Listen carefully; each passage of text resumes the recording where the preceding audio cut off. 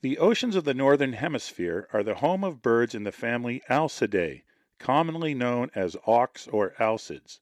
The auks are the ecological equivalent to the southern hemisphere penguins. Unlike penguins, surviving auks have not lost their ability to fly in the air as well as underwater.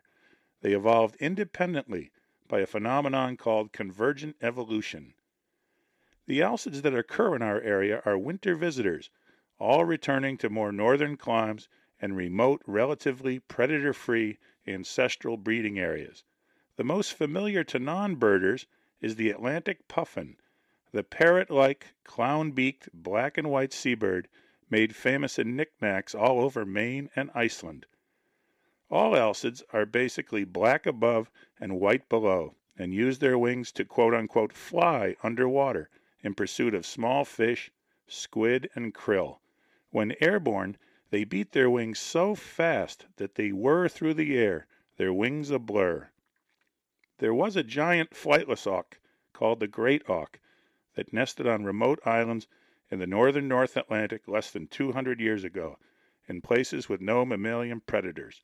They were the first penguinos, named by fishermen and whalers that quote-unquote harvested these tame birds, hunting and killing them for food. They became extinct in rather short order once men in ships found their rookeries.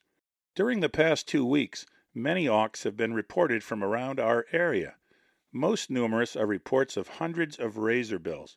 These football-sized birds often congregate near shore where there are small schooling fish. Last weekend, the two very similar murre species, thick-billed and common murres, were reported in small numbers from Provincetown Harbor, Wellfleet Harbor, and sporadically from several outer Cape beaches. The smallest, and in my mind the cutest alcid in our area, is the dovekie. They are only the size of a soda can. Starling-sized, they are about 8 inches long. Dovekies, in spite of their small size, are fully equal to the harsh conditions on their North Atlantic wintering grounds. These birds only come to land to nest, and are entirely dependent on the sea for all their needs. They nest in colonies on scree or talus slopes in suitable areas in Greenland and elsewhere in the extreme high Arctic. Dovekies are vulnerable on their breeding grounds to predation from native peoples, Arctic foxes, glaucous and great blackback gulls, ravens, and gyrfalcons, to name a few. Humans are by far the biggest predator, with numbers of these birds harvested annually by native peoples, almost exclusively the Inuit.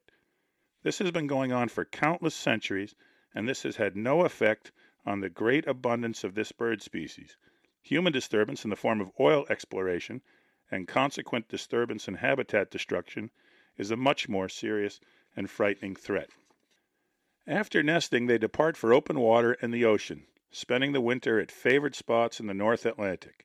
They feed on a variety of plankton, krill, and small fish. During the winter, which is the only time a dovekie is likely to be encountered in New England, they are vulnerable to onshore storms and are sometimes driven onto coastal beaches and even far inland. They are able to weather an ordinary gale, but occasionally a protracted storm rising to hurricane force exhausts them and drives them ashore. Rarely these small birds will appear in the surf along shorelines and remain for a day or two. Occasionally one or more will appear in one or another of the local harbors, and they entertain and amaze all lucky enough to see this little bird, resembling nothing more than a wind-up bathroom toy, as it flies about underwater in remarkably fast and agile dives in pursuit of small fish and shrimp. There have been a handful of dovekies reported from the Outer Cape and Nantucket during the past 2 weeks. Until next week, keep your eyes to the sky.